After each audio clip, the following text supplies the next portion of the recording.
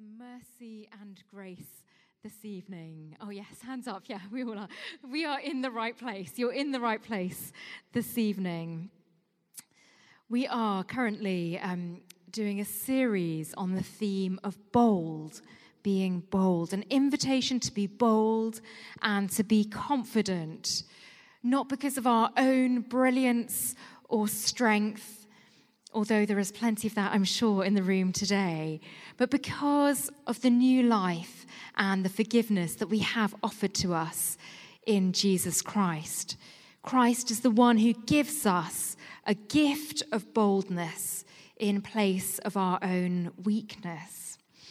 And over the past 3 weeks, Phil has been outlining a vision for this church, for SPS. And so we've been thinking about 3 things over the past 3 weeks. We began by thinking about our core and our need to strengthen our core. It was my birthday this week. I've had a lot of birthday cake. I definitely need to do some core strengthening needs to go on. But core, standing for celebrating God's goodness, organizing our resources well, relating deeply to one another, and evangelizing effectively. And then the second week on Vision we talked about building bridges to one another, building bridges in our local community here in Shadwell, but building bridges also to the people that we engage with every day in the places and the communities that God has put us in. And then last week we thought about the more that God has for us, the more that he has for us as individuals, but also as a church in terms of growing and multiplying and planting out. And as we've been thinking about these 3 points over the last 3 weeks, these 3 areas of vision and growth, we've also been going through the book of Hebrews. So we've been looking at Hebrews chapter 1, 2, and 3. That's been the backdrop. This amazing letter, this New Testament letter, that reveals that Jesus is the hope and pinnacle for all the hopes that have gone before, the fulfillment of all that has been promised in the Old Testament. The one that we are called today to approach boldly. So we're going to continue going through this extraordinary letter in the coming weeks. And we're going to be in chapter 4 today. It's on page 1138, 1138, chapter 4. We're just actually going to read the last third of it. So before we just jump into the reading, I'll summarize what's gone before. This is a chapter that speaks about Sabbath rest. Not just the rest that comes on a Sunday at the end of a long, busy working week. And not just what is referenced in the chapter, the rest that the people of God experienced after exhausting wandering in the wilderness. And then Joshua led them into the promised land and they had a season of rest. The chapter is talking about a much bigger rest that is offered to all of us, an eternal rest in the loving presence of God. But in order to enter that rest, we can't get there on our own.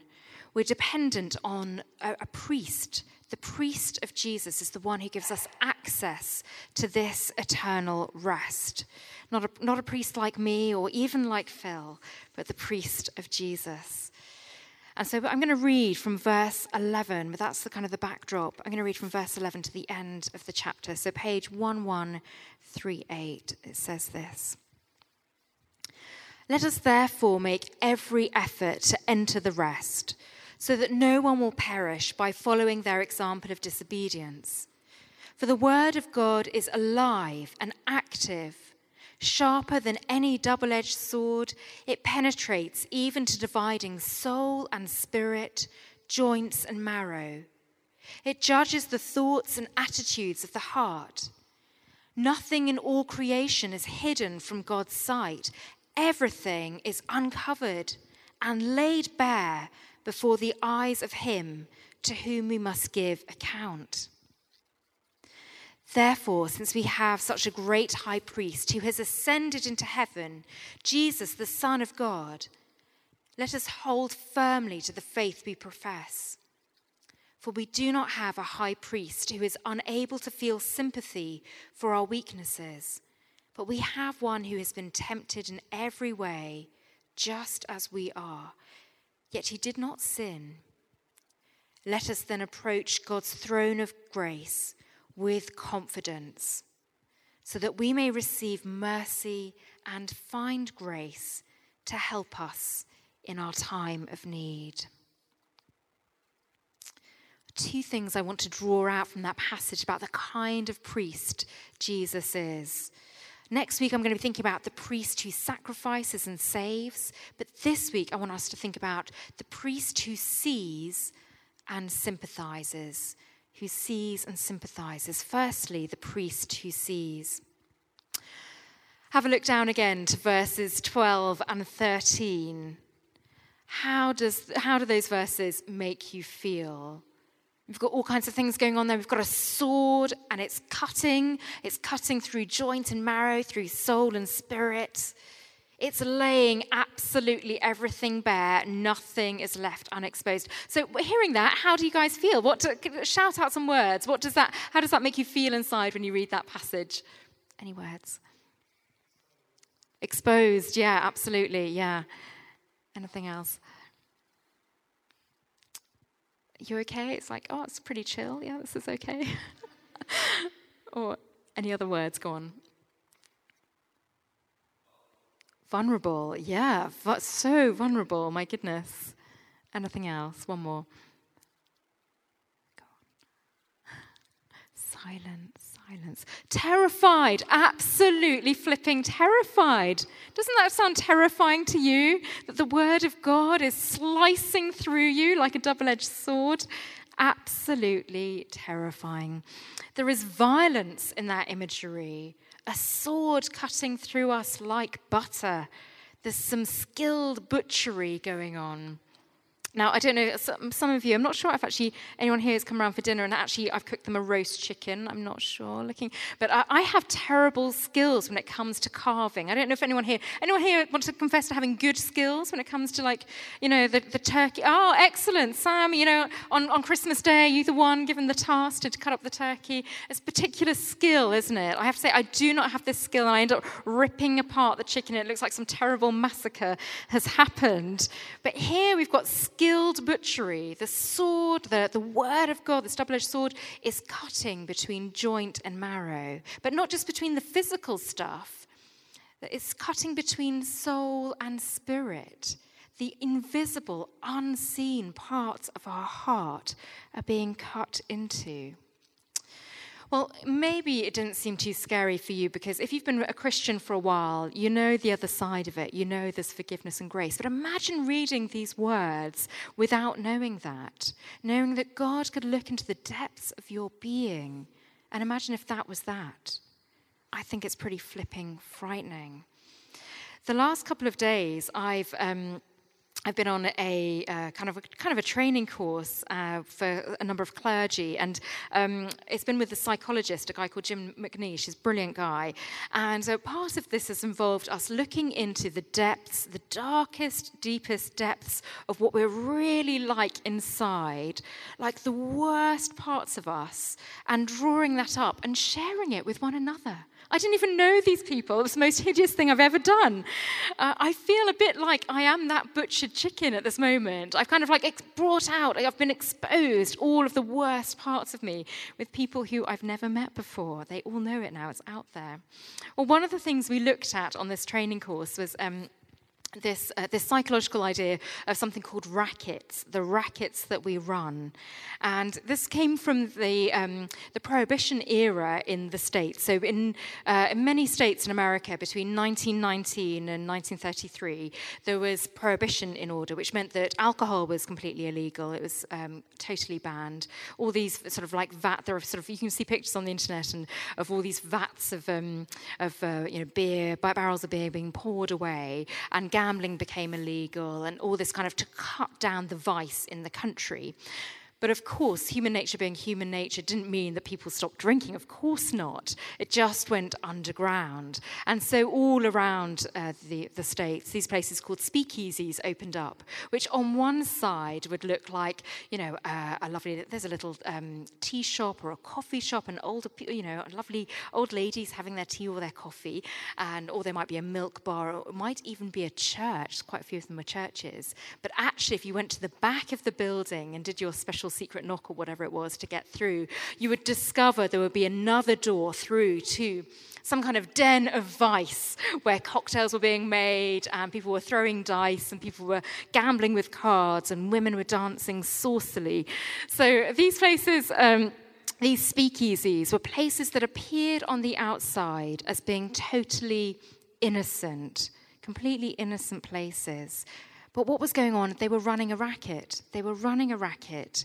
Underneath, in the background, behind the facade, something completely different was going on. And we explored these over the last couple of days. And we searched our seemingly innocent behaviors that we have outwardly that actually had more devious and dark motivations behind them and roots, ultimately so we could bring those things into the light of God. I think that we all have, to some extent, those secret speakeasies in our hearts that really need to be raided. Raided not by the police, but raided by the Word of God. We all have motives and desires that need to be laid bare. These verses are frightening to me, I think, but there's reassurance here as well. You are known as a whole person. You are not forgotten. Your innermost turmoils and struggles are seen. They're seen. You don't need to pretend. In fact, you cannot pretend before God. But not only does God see those darker things inside our hearts, but God also sees and knows the causes behind them, the traumas you've experienced, the difficult things that you've gone through in your life that have produced particular behaviors in you today. We don't need to try and justify ourselves before God. God already knows. So there's one image there of the speakeasy, the rackets going on. But I wonder if another image might also help us as we think about this. The image of surgery, necessary surgery. Cutting out the tumors in our life. Cutting between, there's a knife here, cutting between the truth and the lie. Cutting between the sort of the inner, sort of the outward kind of appearance of something that is positive and seems okay and seems acceptable, and the toxic, cancerous thing that is actually within us that needs to be dealt with. Well, I know that I need that surgery. I need surgery in my thoughts and in my attitudes and in my heart. I wonder if an updated image to the double-edged sword might be a laser beam. Now, this is the Word of God is like God's laser beam that is cutting between what is good and what is not good. I need that laser to come and cut out the cancer in my soul. And better to have it done now, better to have a regular treatment of this than to wait until the end of my life where everything has kind of rotted inside. It's so refreshing, isn't it, when someone in the public sphere, someone in the public eye is open, someone who wants to expose who they really are or the things that they've really done wrong, as opposed to the ones who want to cover up and pretend that everything is okay. Isn't it so refreshing when we have a genuine apology from a politician? It's such it's such a good news story, isn't it? It's so wonderful. This week, I kind of feel like we've had a bit of a contrast. We've had, on the one hand, the presidential candidate, Donald Trump, being just, another lie has been layered upon another lie, in order to kind of save face and to create this facade. And it's so disappointing and it's so sad to see that happen. And it's been built upon racism and prejudice and attitudes that are all about trying to maintain a particular appearance. And then I don't know if any of you heard a speech in the week by the Canadian President, Justin Trudeau, who was talking about wanting to welcome Syrian refugees into Canada. But he said at the beginning he wanted to make a confession and an apology. And he said how terrible the country has treated people in the past. And he talked about the internment of Italian Canadians and Japanese Canadians during the Second World War that were treated abysmally. And then he talked about the boatloads of people from the Punjab Punjabi people who'd come across to find refuge and sanctuary in Canada and had been turned away brutally. And then the Jewish people who'd come across in boatloads who'd also been turned away and not given any refuge. And he talked about how terrible the Indigenous people of Canada have been treated. And it was something so refreshing to hear that kind of apology, that sense of like, this is the horrible landscape that we've been dealing with. And exposing that before saying, right, now we want to do something different. Such an honesty in contrast to what we've been seeing going on in the States. So I think it's worth us sitting with the discomfort of these words for a moment, verses 12 and 13, and inviting God to lay bare your soul. The psalmist says this, "Search me, O Lord, and know my heart. Test me and know my anxious thoughts. See if there is any offensive way in me." One of the functions of a priest is to hear the confession of sin. Now, we don't do that very much in this church. It's often in much more Catholic churches that confession is a more formal thing. And we don't need to confess to one another. We have a mediator in Christ. He's the only one we need to confess to. But it can be a helpful thing to do, to confess to someone who's trusted to us, a friend who we know is going to keep confidence with us. And I just want to invite you, either towards the end of this service or to turn to someone you trust, if there's anything that you feel you want to bring out into the light, and share that with someone else so you can be prayed for and receive that freedom and healing. Or if you want to ever meet with me or with Phil, maybe in the week you want to come and meet up and just say, there's something that has been bothering me and I want to share that. There's an invitation for you to do that. To do some sin surgery, which can only bring about healing and freedom. Well, what is this double-edged sword? What is that surgeon's knife? What is the laser that I've been talking about? Well, it's this. Now, obviously, the writer of the Hebrew didn't have all of this because he's writing it at the time. He didn't have the full Bible. But he certainly would have had the Hebrew Testament, the Old Testament, the Hebrew Bible. And he would have had some message about Jesus. Clearly, he understands who Jesus is. So even though he didn't have the full thing, would have had quite a bit of it. But there's a bit of a play on words going on in the passage that we read about the Word of God. And I'm just going to get a tiny bit technical, so just stay with me. But the Word of God mentioned in verse 12 is the Logos. That's the Greek word, the Logos of God, the Word of God. But it's also mentioned in verse 13, where it says the account that we have to give right at the end of verse 13, the account that we give back to God. That's the same word. It's the word Logos. Our words, our Logos, is judged by the Logos, the Word of God. But we're not talking about a dull and dusty text here, because in the next verse we have the Word made flesh walking into the scene. God is not just an abstract idea or word or thought. The Word has become flesh, the person of Jesus Christ.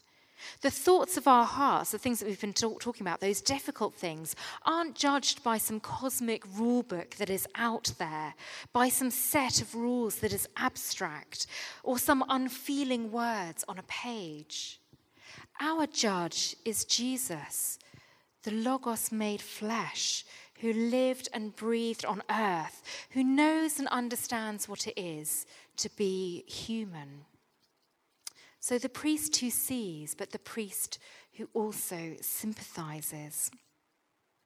In the opening chapter of the book of Revelation, we have this really dramatic vision of Christ, of what Jesus is like. And it says this, I'm just going to read these verses to you. I turned to see the voice that was speaking to me, and when I turned, I saw 7 golden lampstands.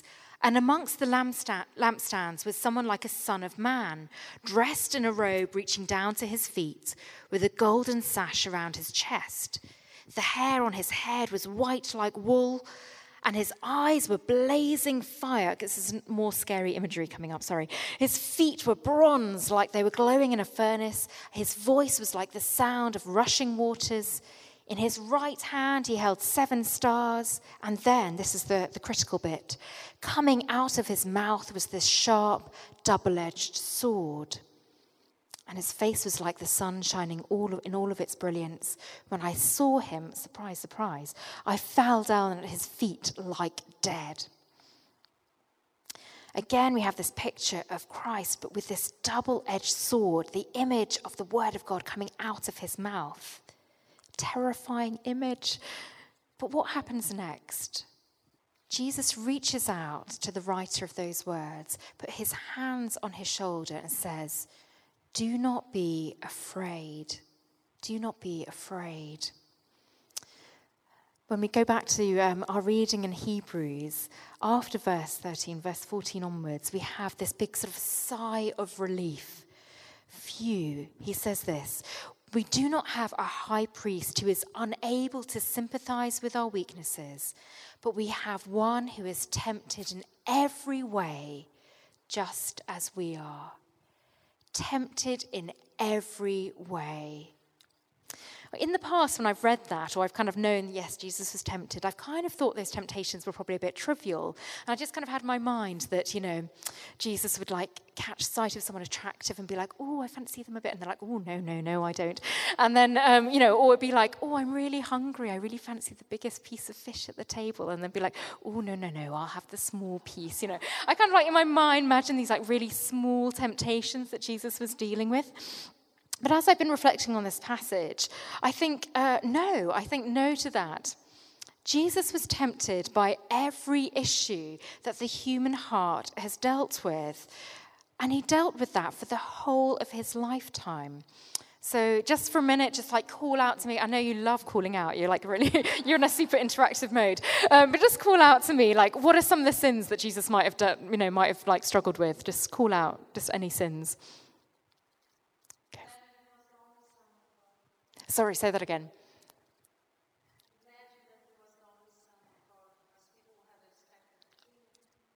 Yeah, to doubt that he was the Son of God. Yeah, absolutely. So to wrestle with doubt and wrestle with his own identity. Yeah, absolutely. Any other sort of like temptations or sins that he might have wrestled with? Jealousy, exactly, yep. Pride, yeah, absolutely. I'm not judging. If you shout them out, I'm not saying that it's something you're wrestling with. Don't worry, I'm not making a judgment. Yeah? Desires of the flesh, yes, lust. Oh my goodness, lust, yeah, absolutely. Every single, laziness or selfishness or all of those things. Jesus was tempted in every single way. Every single way, all those things that we struggle with. And we see a little snapshot of that, don't we? When Jesus is in the desert and we see that he has... we definitely see that sense of that bodily sort of temptation when the devil comes to tempt him and he wants to eat that food. There's I think there's probably more going on in the bodily hungers that he's resisting there. Who doesn't struggle with, in some way, to do with bodily hungers? Or a temptation to make himself self-important. We see that very much in that story. A temptation for power for its own sake rather than for others. All of those temptations go on. C.S. Lewis once said this, "No one knows how bad they are until they've tried very hard to be good." A silly idea is that good people don't know what temptation really means. This is a lie. Only those who really try to resist temptation know how strong it is. Someone who gives in to temptation after 5 minutes simply does not know what it's like. That's why bad people, he says, know nothing about badness. They have lived a very sheltered life because they've given in. We only find out about the strength of the evil impulse inside us when we try to fight it. And because Christ is the only one who never yielded to temptation, he's the only one who knows what full temptation means. He's the only complete realist. He never gave in, and those temptations wouldn't have got easier, they would have got harder throughout his life. He really understands what temptation is about. He lived a life of resisting significant temptation, all those sins that are lurking behind the doors of the speakeasy, all of those things. Jesus spent his life resisting. And yet he did not succumb. He is not stuck in the same situation as us. That would be useless.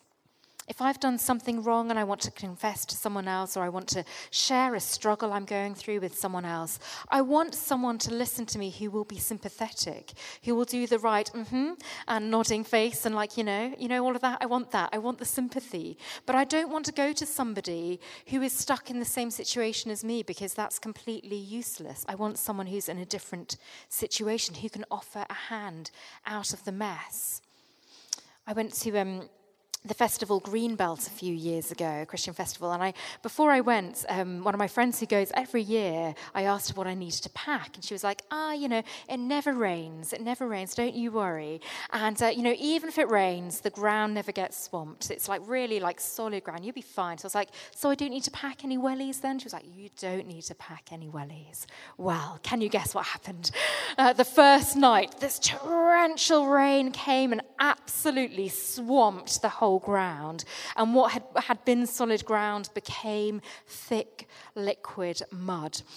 And another friend who I was with, like the most organised person in all the world, she was like, don't you worry, I've got a spare pair of wellies. I'm like, who packs a spare pair? Who even has a spare pair of wellies? But the issue was that I am size 4.5, and she was size 7. So like these wellies were a little bit like clown shoes on me. And so I put them on, and like to get between like where we're camping to like any other event or function is to go quite a long distance through thick liquid mud. And so every step, I'd put my foot in the mud, and then as soon as I'd like try to take the next step, lift my foot out, and of course my foot would shoot out of the welly. So that was no good. So I had to actually hold on to the wellies as I kind of like crept around like the campsite like this, and like each one was this massive squelch, completely stuck in the mud. But the problem is that there was no help from anyone around me, because my friends were stuck in the same situation. We were all going along like snail's pace, and like on turn up, obviously the seminar's finished by the time we got there, because it would take 3 hours to kind of squelch through the mud in these ridiculous wellies. It's no good. Every so often it was no good to like rely on my friends, but every so often like this truck would go by that would be like sorting out the celebrities or whatever, and it would have these huge massive tires on that would just like glide over the mud as though they were nothing, would get splattered in the as it whizzed past us. But that was absolutely fine. That is what we needed, something that was able to cope with the mud, not my fellow friends. When we're stuck in a mess, we need something outside of ourselves to pull us out of the mud. Well, that's what Christ does for us as our high priest, who's not only come down to earth to experience the struggles that we face, our longings and our wrestling with difficult issues. He's not only come and experienced temptation, but he's won. And as verse 14 says, he's then gone through the heavens, he's gone out of this world and reaches down to unstick us out of the mud, to set us free from the mess. And when we come face to face with God, when we need to give our account to him, when we need to give our logos to this high priest, we will point to the high priest of Jesus, this logos, who took those struggles on himself in order to impart on us his righteousness, that we might have the righteousness not of ourselves but of Christ. So may we place our lives under the scrutiny of God's word, this laser beam of God's word that cuts between all the rubbish and reveals what is true. May we fling open the doors of our heart into those secret back places that need the light. May we invite God to come and perform that sin surgery in our lives. Feel the fear. Allow yourselves to tremble at God's word, and then hear these words of Christ. Do not be afraid. I sympathize with your weaknesses. I understand the temptations that you face. Approach the throne of grace with confidence, with boldness, and receive from this high priest, Jesus, all the forgiveness and mercy and grace that you could ever need. Amen. Why don't we stand as we come to respond? If I can invite the band to come up.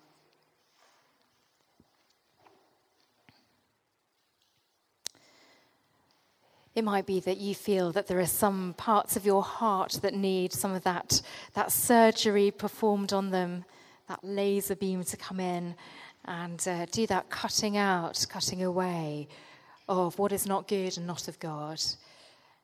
Well, let's invite the Holy Spirit to come and search us now. So let's pray.